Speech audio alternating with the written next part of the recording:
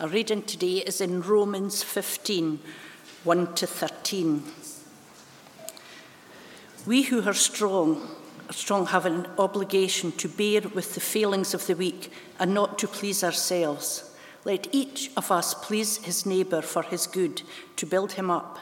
For Christ did not please himself, but as it is written, the reproaches of those who reproached you fell on me. For whatever was written in former days was written for our instruction, that through endurance and through the encouragement of the Scriptures we might have hope. May the God of endurance and encouragement grant you to live in such harmony with one another in accordance with Jesus Christ, that together you may with one voice glorify the God and Father of our Lord Jesus Christ. Therefore, welcome one another as Christ has welcomed you for the glory of God.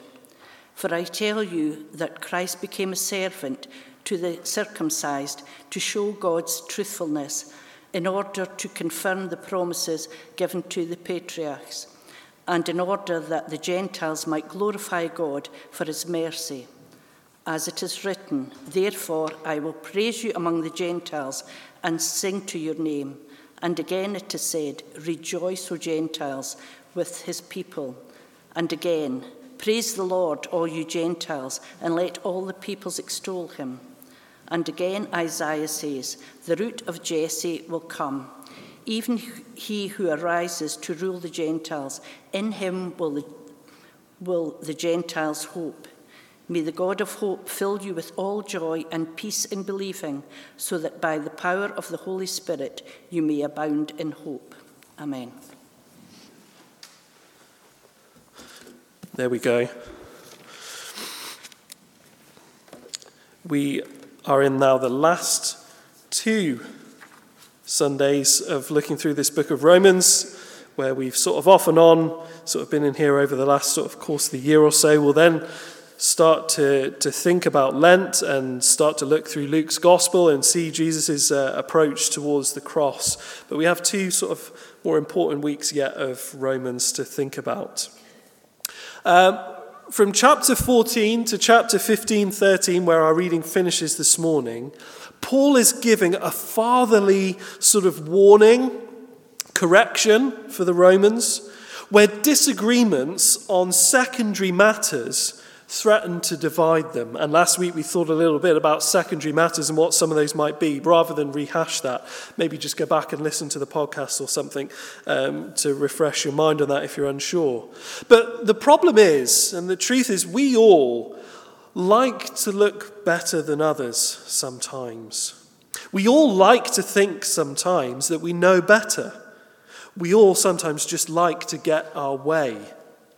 And all of these 3 things are toxic to community. So Paul's challenge last week was look up to Jesus, not down on others. Don't take yourself too seriously. And help, don't hinder. I said last week that chapter 14 and 15 are addressed to 2 different groups, the weak and the strong. And last week's passage was focused mostly towards the weak, or at least it's addressed towards them, but really it's relevant for all. This week is addressed towards the strong, but again, it's relevant for all.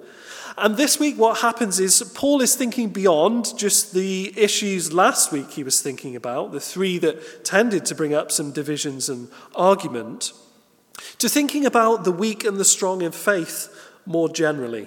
And here's the 3 important points to take from this morning. If you take nothing else, take this. They're printed on your sheet there as well. 1, it's not all about you. 2, look to the book. And 3, God does his work his way. If you look there at those first 3 verses, I think Paul's theme could be summarized. It's not all about you. This little section here is all about how do you use strength? How do you use power? There are some here with strength in their faith, a strength that not everybody has, and not everybody has to the same level. But the question is, what do they do with it? Power or strength itself isn't the problem. Plato once said, "The measure of a man is what he does with power." In everyday terms, we can maybe think about it like this. What would you do if you won the lottery? Because money's a form of power, isn't it? It's a form of strength. Not everybody has the same amount.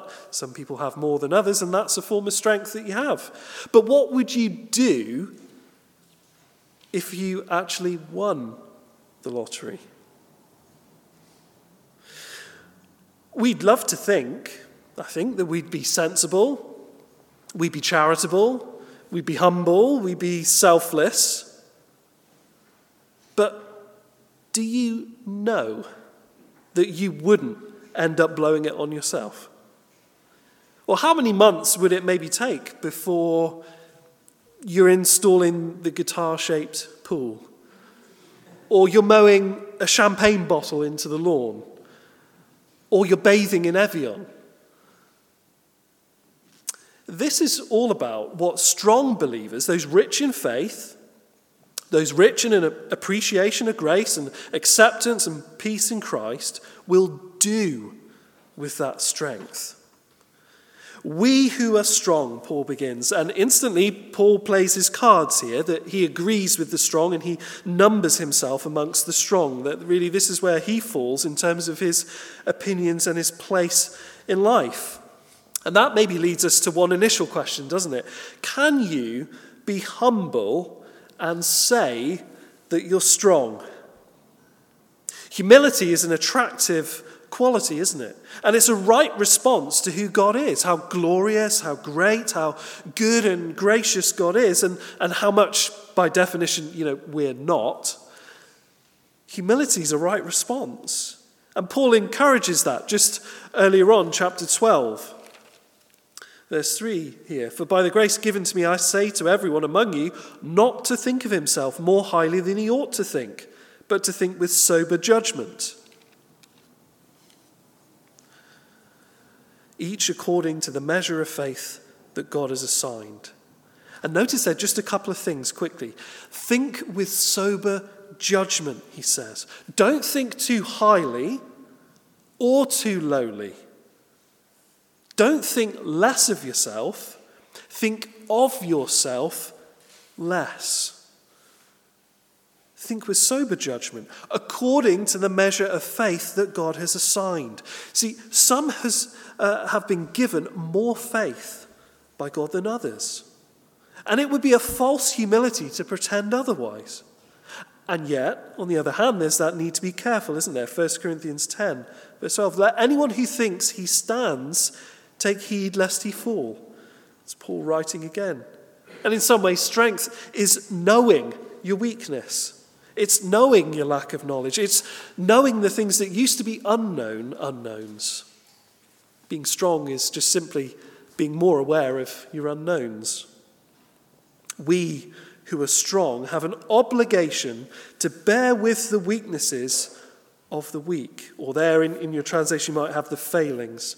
But it makes more sense if it reads to bear with, and the word there literally is to hold up, to carry the weaknesses, the lack of strength, that is, and the word in the Greek speaks of that. It's dunamai, dynamic power, not having strength. Hold up the lack of strength of the weak, and the word there is literally those who don't have strength, who don't have power. The obligation of the strong is to hold up the weaknesses, the lack of strength of those who don't have strength.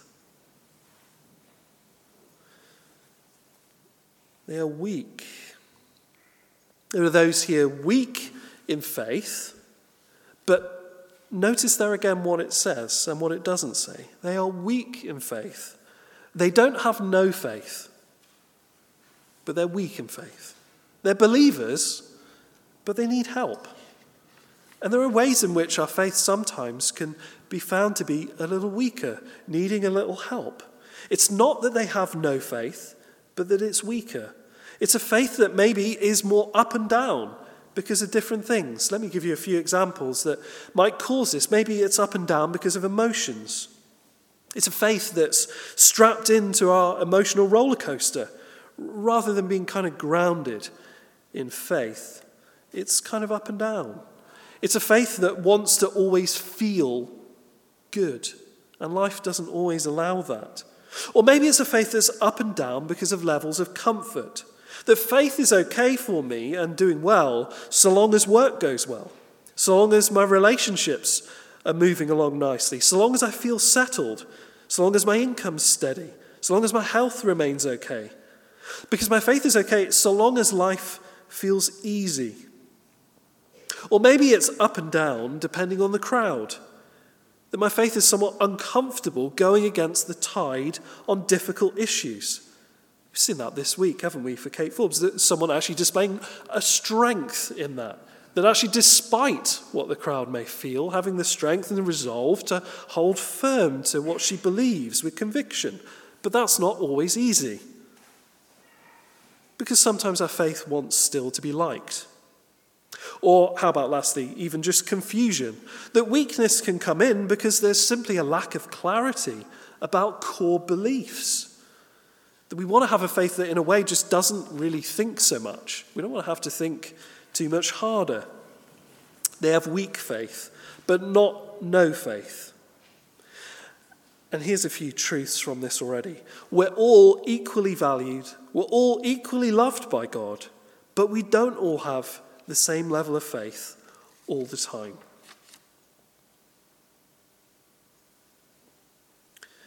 We could ask, maybe why is that? Why is it that some are stronger and some are weaker? Or perhaps put a different way, how do I get stronger? Spoiler for you, the main part of this is in verses 4-7, but let me give you a few introductory factors that might help you to grow stronger.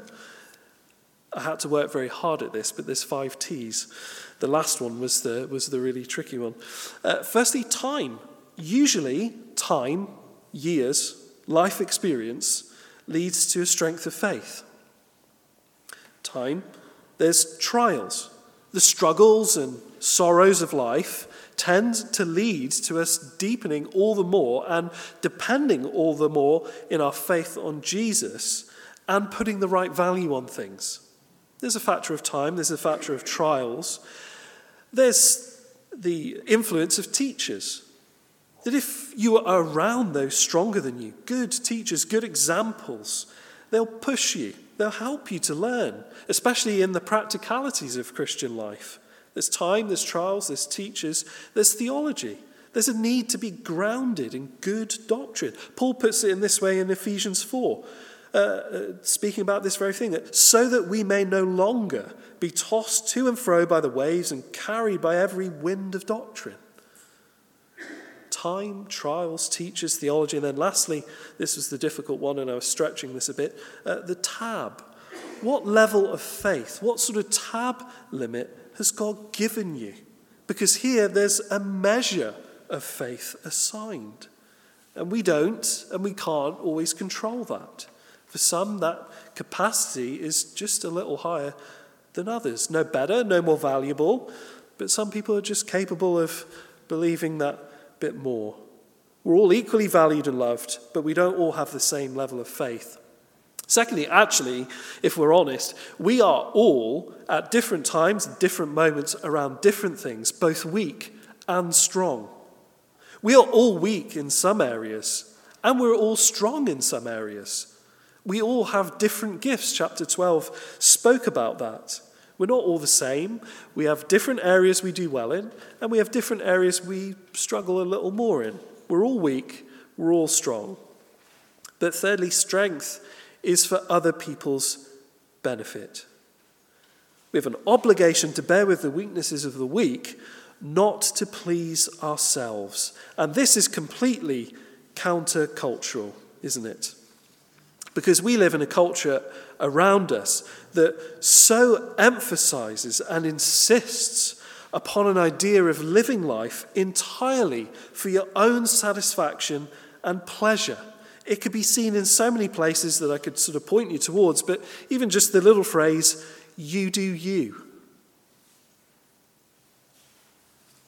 And the thing is, what will happen is a simple Google search will reveal some sort of very nice sort of background pictures for your phone and memes to sort of send around for your social media and everything. And all of a sudden, because it's in a nice font and there's a bit of glitter and some nice pastel colours, the blatant, unrestrained narcissism somehow doesn't exist anymore. Because really, it is just a way to try and defend a way of life that for you and for those around you is utterly self-centered. And actually, it's in fact not loving to leave such a narcissist to drown themselves, staring at their own reflection by the riverside with "you do you." No, for goodness sake, do not just do you. Make your life about more than that. Life isn't just about your comfort and your pleasure. Let each of us, and he's moving beyond just talking to the strong now to talking to everyone. Let each of us please his neighbour for his good, to build him up. And notice that good doesn't necessarily mean to do whatever your neighbour wants. Doesn't mean to do whatever your neighbour feels is right, but what is good. Think back to Romans chapter 8. Let me remind you of a couple of verses here. We know that for those who love God, all things work together for good, for those who are called according to his purpose. For those whom he foreknew, he also predestined to be conformed to the image of his Son, in order that he might be the firstborn among many brothers.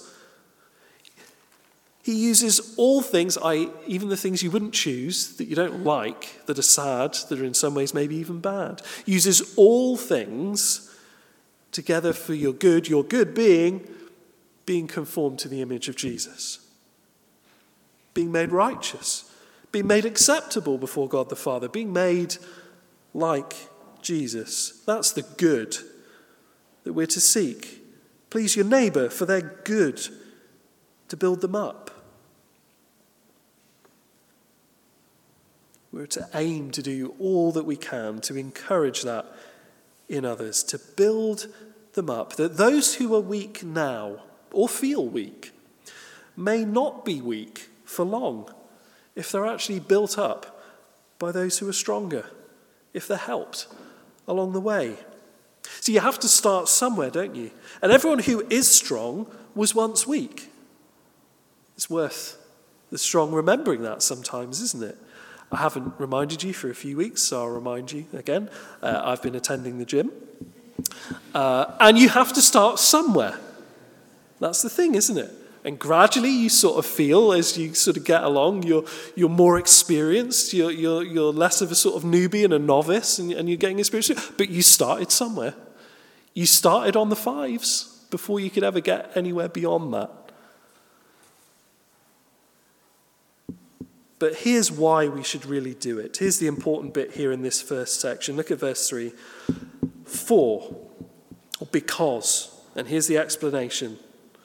Christ did not please himself.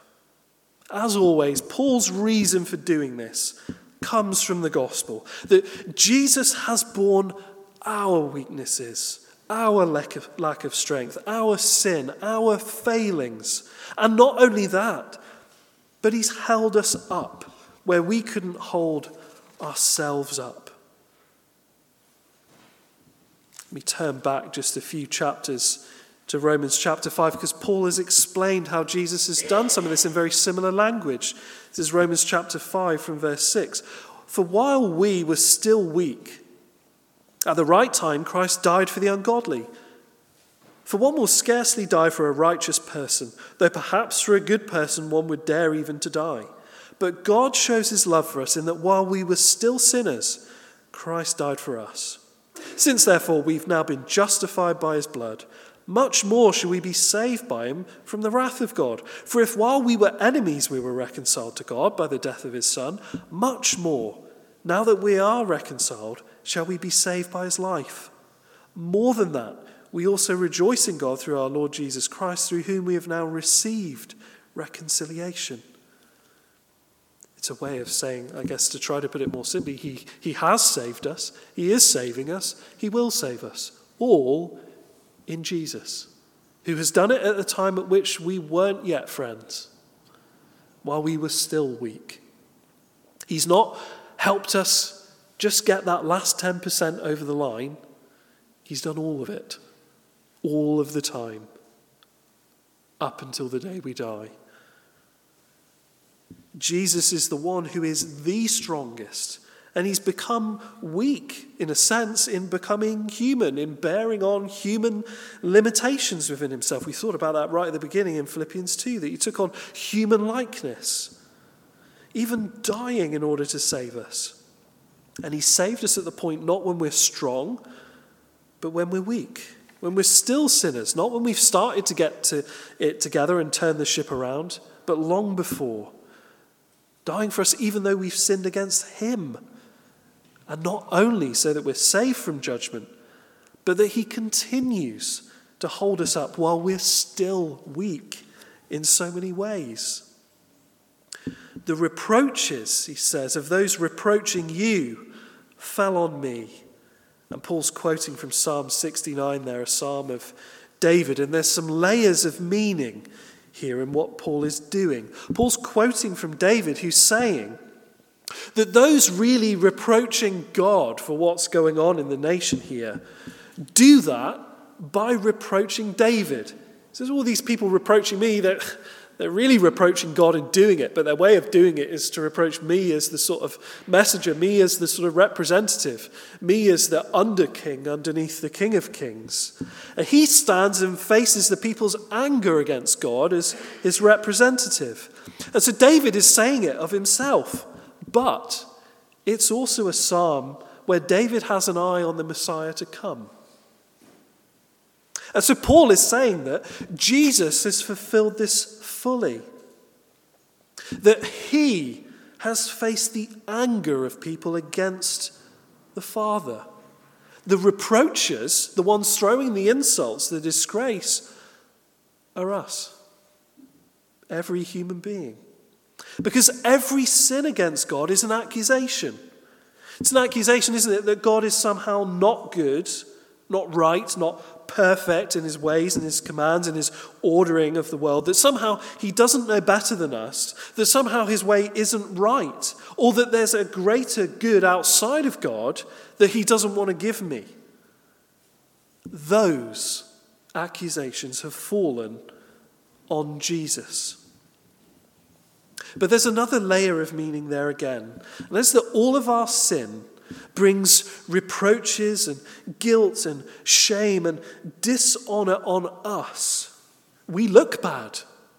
We know that we're not right in some way, and we feel that sense of guilt and shame sometimes, don't we? That awareness that we've really messed up this time. And here's maybe the sweetest meaning of all, that Jesus at the cross has taken all of that very guilt, shame, dishonor, the justified reproaches for our sin that we've brought on ourselves onto himself, that we might be free of it, that our guilt and our shame, our dishonor might be finally got rid of. See, our job isn't to be Jesus for one another. You can't. But it's to point to Jesus. And it's to be somewhat like Jesus, which will be a very gradual process. But nonetheless, a gradual process we're all on if we're his. That was what Romans 8 was partly saying. The strong are to use their strength to build up brothers and sisters who can't stand themselves, as Christ has done for us all. It's not all about you, but secondly, he encourages us here to look to the book. And I guess the question that Paul might be thinking about and answering here is, how do I get strong?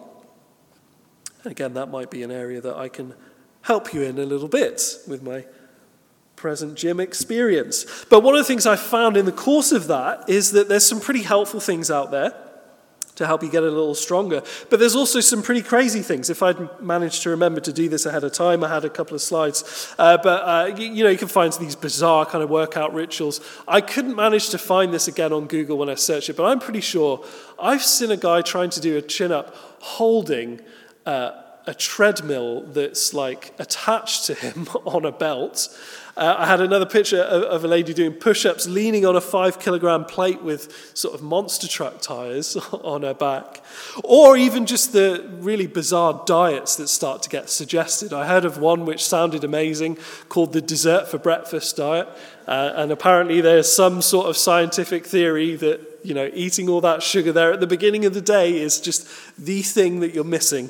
Or perhaps you might have seen some of the social media stuff with a guy called the Liver King, who eats sort of raw animal organs, I suppose, hearts, liver, kidney, all sorts of bizarre stuff, and, reckons that's just the ticket that you're missing. But how do I get strong and avoid some of these crazy things? Paul lets us in that he's going to explain to us now. He begins because. We know there's an explanation coming. And the explanation seems to be about why has Paul quoted from the Old Testament for us? For whatever was written in the former days, i.e. Old Testament, was written for our instruction. The Old Testament, as well as the New, is equally, we could say, God-authored, true, relevant, and presenting the gospel. So that the Old Testament can't be dismissed. But secondly, if Paul's reasoning can be found in the Old Testament, it shows that this has always been the case. And this has always been how God has worked. And I think that's why Paul is concerned to do that. Whatever was written in the former days was written for our instruction. That through endurance, do you see these three things here? And through the encouragement of the scriptures, we might have, thirdly, hope. Endurance, encouragement, hope, all found in the scriptures. That scripture gives us endurance. It guides us towards the end goal. It helps us to get there. It encourages us. It encourages us to grow, to learn, to change. It gives us hope because there's hope of a better future as well as the present. In fact, actually, in some ways, it works easier thinking about them in reverse. Not endurance, encouragement, hope, but hope, encouragement, endurance. That hope gives us something better to endure for. That encouragement is what keeps us going along the way. If you receive those, then you're to share them with others. So he says, verse 5 here, may the God of endurance and encouragement grant you to live in such harmony with one another in accord with Christ Jesus. Because the scripture doesn't just reveal those qualities, endurance, encouragement, hope. It reveals the God of encouragement and endurance and hope. Because we worship the God of the book, not the book. But the book becomes central because the Bible is the authoritative, the authorized, the comprehensive revelation of who God is. And so he's appealed to the Romans here, but now he appeals to God. May the God of endurance and encouragement grant you to live in such harmony with one another in accord with Christ Jesus. Because unity comes from pursuing spiritual maturity, not unity. As we grow as a learner of Jesus and his ways, as we grow as disciples, we are pulled closer together as family by nature. He may grant you to live in such harmony with one another in accord with Christ Jesus, that together you may with one voice glorify, the word is worship, the God and Father of our Lord Jesus Christ. See, the goal is worship. And depth of worship comes from depth of faith, not from particularly emotional music or lights or smoke or intense words, but from a depth of faith. Therefore, and here's Paul's very practical sort of summary of what we're to do at the end of all of this. Therefore, welcome one another as Christ has welcomed you. The first step then to a sort of glorious unity of worship of Jesus together is welcoming each other. But the tough bit is the second part of that sentence, as Christ has welcomed you. There's the tough bit. because it's to love without limits, to forgive repeatedly, to hold back the critical word, to resist desire to gossip, and on, to love without limits. To grow in our faith and in community together, we need to look at the book, the source of endurance, encouragement, and hope. It's not all about you. We're to look to the book, and then lastly, God does his work his way. For, Paul says, verse 8, and there's another explanation coming, because I tell you, Christ became a servant to the circumcised, that's a way of saying to the Jewish people, in order to confirm God's truthfulness. Paul lifts us out of the immediate context, the arguments about food, drink, festival days, etc., to ask why God has brought together a people from amongst Jewish people and Gentiles, i.e. everybody else in the world. Why has he done this? Why has he done something that's brought together a very diverse and different crowd? You might ask, why has he gone to all that bother? Because it's not been easy, and tension between these two groups is frequent throughout the letter. That's a regular theme. But Jesus came serving faithfully a people, the Jewish people, who largely rejected him. John begins his gospel by telling us this. John chapter 1, verse 10. He was in the world, and the world was made through him, yet the world didn't know him. He came to his own, and his own people didn't receive him. But to all who did receive him, who believed in his name, he gave the right to become children of God, who were born not of blood, nor of the will of the flesh, nor of the will of man, but of God. And that proves that God doesn't make empty promises. He says, verse 8, for in order to confirm the promises he had made to the patriarchs. Jesus is the fulfillment, not the abandoning of those promises. It's worth taking a second just to outline what promises those are. There's two in particular that Paul has in mind here. Many promises made to the patriarchs, but two in particular Paul has in mind. Firstly, the primary promise Paul has in mind, and also throughout the scriptures, is the promise of a global family to Abraham. Genesis 12, verses 1 to 3. Go from your country, God says, and your kindred and your father's house, to the land that I'll show you. And here's the promise. And I will make of you a great nation, and I'll bless you, and I'll make your name great, so that you'll be a blessing.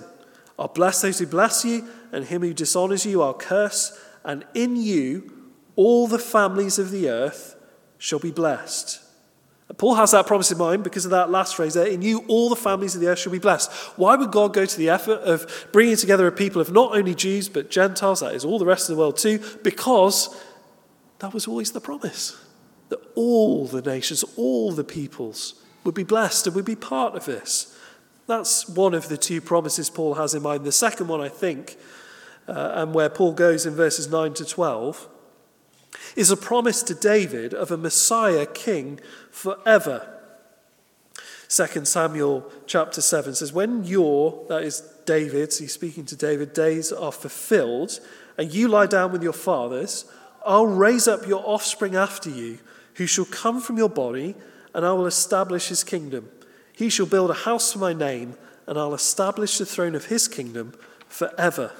That's not any of his earthly sons who do that, but Jesus, right throughout the Gospels, all the Gospel writers and the apostles want to make clear that Jesus is a fulfillment of that promise.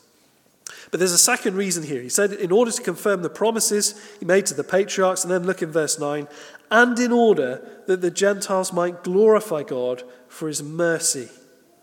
God's plan was always that the whole earth be filled with his glory and all the peoples would worship him. But God's plan was also that Jesus be a light to the Gentiles and to lead us to him and to lead to us, the church, as his people, being a missionary people. Let me look very quickly just at those Old Testament references that he gives there from verse 9 to 12. And it's easier to pair verse 9 with verse 12 because they're speaking about the same thing, this promise to David. Look at verse 9. I will praise you among the Gentiles and sing to your name. The whole idea really is about Jesus worshipping amongst the Gentiles, not just Jewish people. I will praise you among the Gentiles. And initially, when this is written in the Old Testament, in Samuel again, this is David praising God for his salvation amongst all people. And he imagines the praise for God's glorious work and the wonders of his grace will entice all the peoples around Israel. But when Paul reads this, he sees the next verse in 2 Samuel, that great salvation he brings to his king and shows steadfast love to his anointed, to David and his offspring forever. And Paul realizes this is talking of the promised king, the promised Messiah. He's telling us then that this verse is fulfilled in Jesus. So that the verse means, I, Jesus, will praise you, God the Father, among the Gentiles. Isn't that amazing? And then verse 12 is similar. The root of Jesse will come, even he who arises to rule the Gentiles. In him will the Gentiles hope. And again, there's layers of meaning there. Paul's quoting from Isaiah 11. We know that verse 9 is used in the way I've just described because Paul includes verse 12 here, which is all about that promised king. So Paul's saying that one of the points, one of the functions of that anointed Messiah, that king, is to create a global worshipping kingdom under him so that Gentile people, not just Jews, would place their hope in the Messiah, Jesus. And then we have two verses that are about Jews and Gentiles worshipping together. Look at verse 10. Rejoice, O Gentiles, with his people. It's from Deuteronomy 32. And it shows us that the purpose was always, even in the time of the Exodus, in the beginning of the forging and reforming of that people together, even then, was to be global, was to be beyond just Jews, was to be multicultural. And then again, verse 11, praise the Lord, all you Gentiles, and let all the peoples extol him. That's from Psalm 117. May the God of hope, then, fill you with all joy and peace in believing. What we believe shapes who we are. That's not just about information for information's sake, but the belief would lead you to joy and to peace. There's not enough talk in the world, is there, actually on the effect of spiritual health on well-being. We speak of physical health, we speak of mental health and emotional even, but not so much about spiritual health. But here, a healthy, strong, a rooted faith and belief brings peace, the peace that people are looking for. We sang about that earlier, that people are looking at all sorts of places for answers that only God provides. Then Paul finishes, so that by the power of the Holy Spirit you may abound, you may have over and above in hope. God does his work his way. Might not always understand it, might not always see it, might not always like it, and some of the people receiving this here at the time don't, and certainly during Jesus' earthly ministry didn't. But God does his work in his way, and we need to trust he has it in hand. Those who are now weak, or maybe just feel weak, may not remain weak. There's hope. There's room to see radical change and growth. Those who are not yet believers, or are not sure, or maybe actually are violently opposed, may not remain outside the people of God forever.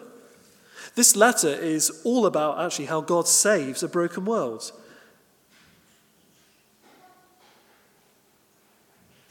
And here we see it make a deeply practical, everyday difference. What Paul doesn't do, because although he calls himself here strong, he is humble. He doesn't give himself as an example, which actually maybe he could have. Because Paul might be one of the most hopeful examples of the way that you are now might not be how you remain always, and in which we can take hope and we can root our faith. 1 Timothy 12. He says, I thank him. He's given me strength. You see that there, that strength and faith actually is a gift from God. Not something you can just drum up yourself. Christ Jesus our Lord, because he judged me faithful, appointing me to his service, though formerly I was a blasphemer, persecutor, an insolent opponent. But I received mercy because I had acted ignorantly in unbelief, and the grace of our Lord overflowed for me with the faith and love that are in Christ Jesus. The saying is trustworthy and deserving of full acceptance that Christ Jesus came into the world to save sinners, of whom I'm the foremost.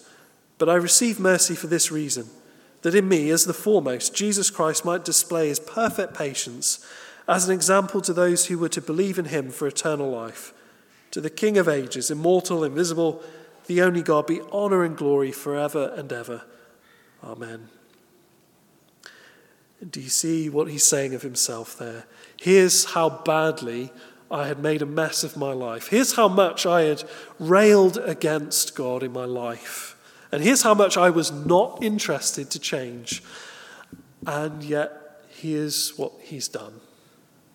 And Paul doesn't see his life as an amazing sort of story of him turning himself around. He sees it as, God has been gracious to me to show, actually, I'm not sure you can go too far away from his grace that he can't reach out and save you from that.